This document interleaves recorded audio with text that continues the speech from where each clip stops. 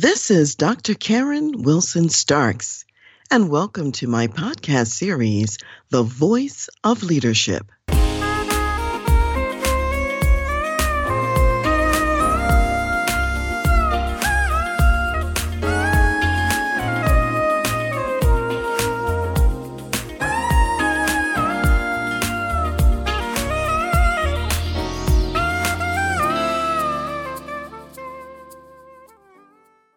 Earlier this month, I covered some episodes where we were talking about some issues such as Marketplace Ministry Overview, where I talked about the GPS, your divine GPS, which is for guidance, provision, and also steps, what steps to take. And so in the next several podcasts, I'm going to break that down further and say a little bit more about each of those parts. So if you haven't heard the episode from the 6th of July that was on Marketplace Ministry Overview, listen to that. Also listen to the 8th of July on Leadership Legacy, because again, these are foundational pieces. And then the last time I also covered the value of people. Before you can do any of the things that we've talked about, you have to understand how important people are in God's economy. So today, the emphasis is going to be on divine guidance and wisdom. And one thing that's important to remember is that God has really infused you with wisdom, and the wisdom that you need in your marketplace to be a marketplace leader. And further, he says, where there's no vision, the people perish. So sometimes we're in the workplace and we've been given a vision that's important for that workplace to hear.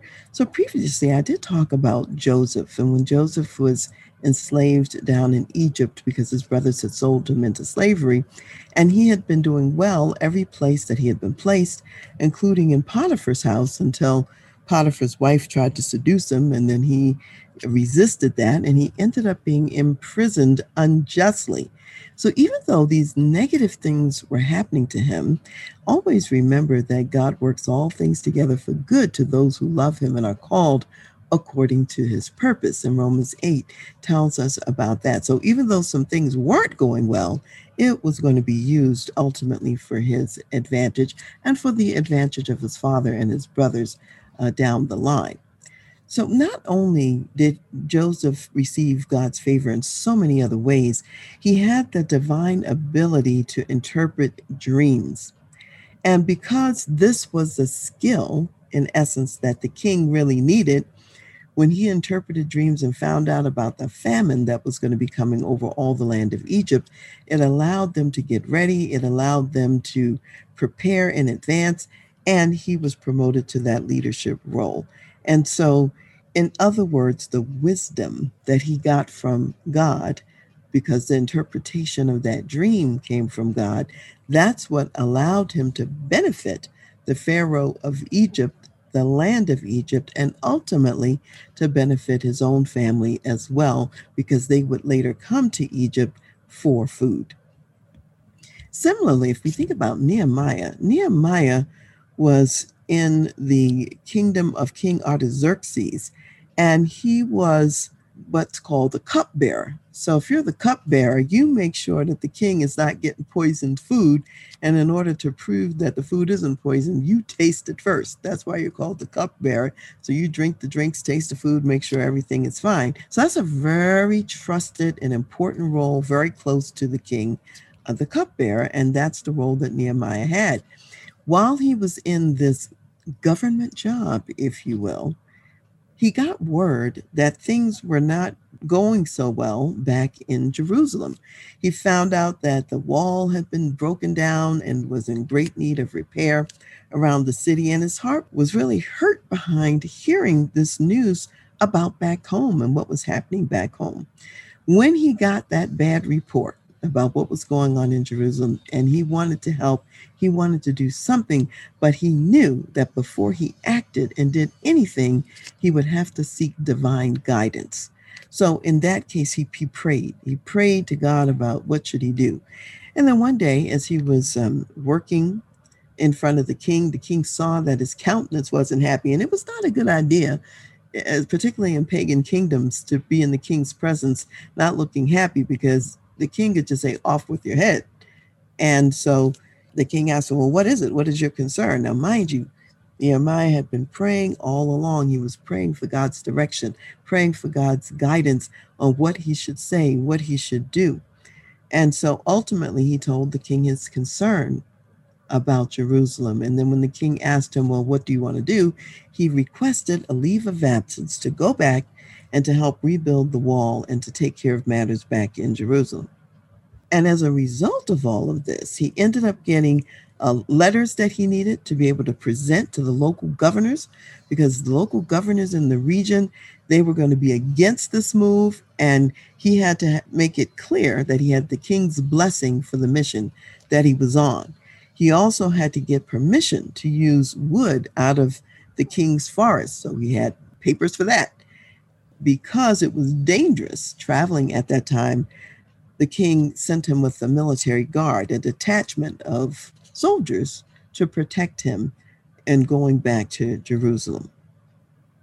And when he went back there, and I mentioned he's a government official, he's a government leader, he worked, though, with the prophets of the time and the priest.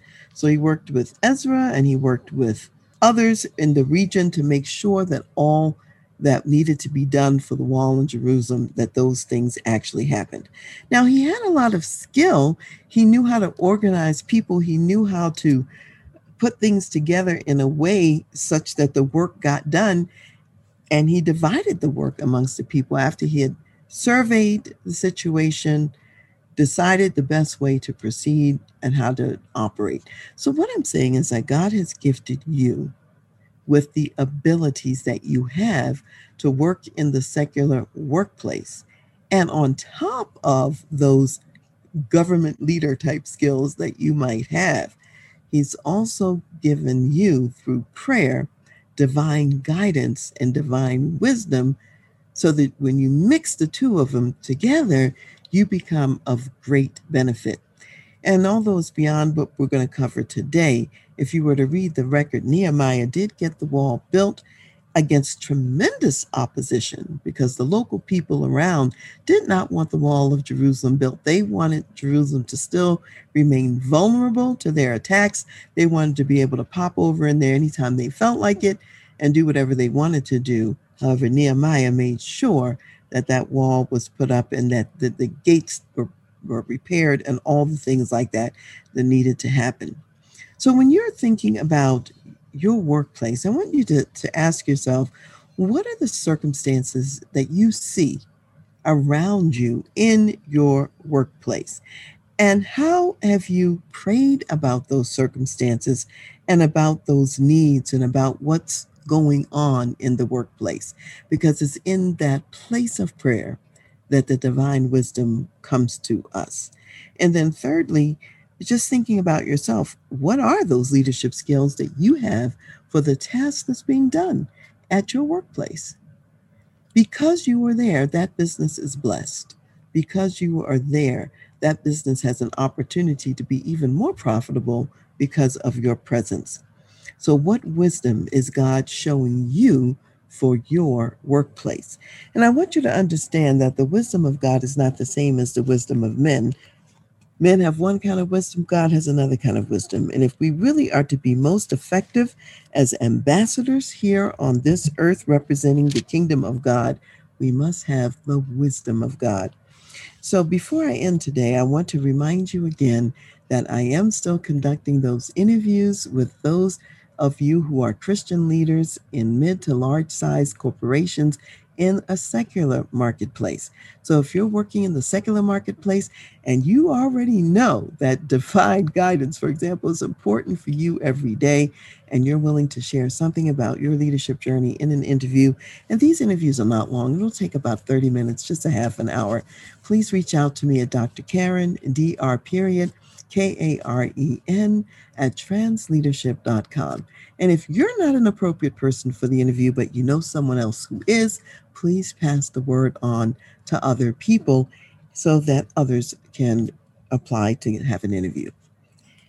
So I'd like to end today with a reading from 1 Corinthians. It's the second chapter, starting with verse 6, and it says, However, we speak wisdom among those who are mature, and not the wisdom of this age, nor of the rulers of this age, who are coming to nothing. But we speak the wisdom of God in a mystery, the hidden wisdom, which God ordained before the ages for our glory, which none of the rulers of this age knew, for had they known, they would not have crucified the Lord of glory. But as it is written, eye has not seen, nor ear heard, nor have entered into the heart of man the things which God has prepared for those who love him. But God has revealed them to us through his Spirit. For the Spirit searches all things, yes, the deep things of God. For what man knows the things of a man except the spirit of the man which is in him? Even so, no one knows the things of God except the Spirit of God. Now we have received not the spirit of the world, but the Spirit who is from God, that we might know the things that have been freely given to us by God. These things we also speak, not in words which man's wisdom teaches, but which the Holy Spirit teaches, comparing spiritual things with spiritual. But the natural man does not receive the things of the Spirit of God, for they are foolishness to him, nor can he know them, because they are spiritually discerned.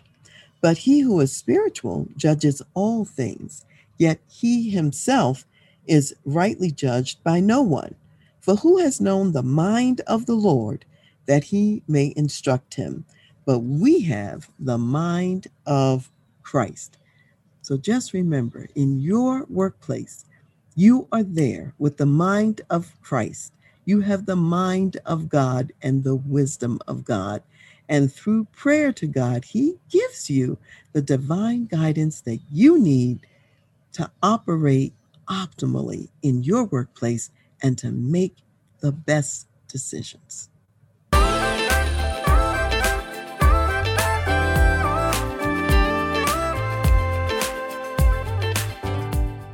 You've been listening to The Voice of Leadership with me, Dr. Karen Wilson Starks. And I want to give a special thanks to jazz saxophonist Ron McMillan for granting us permission to use his gifted music on our show. Thanks for listening, and remember to go to my website, transleadership.com, for more strategies, insights, and leadership resources.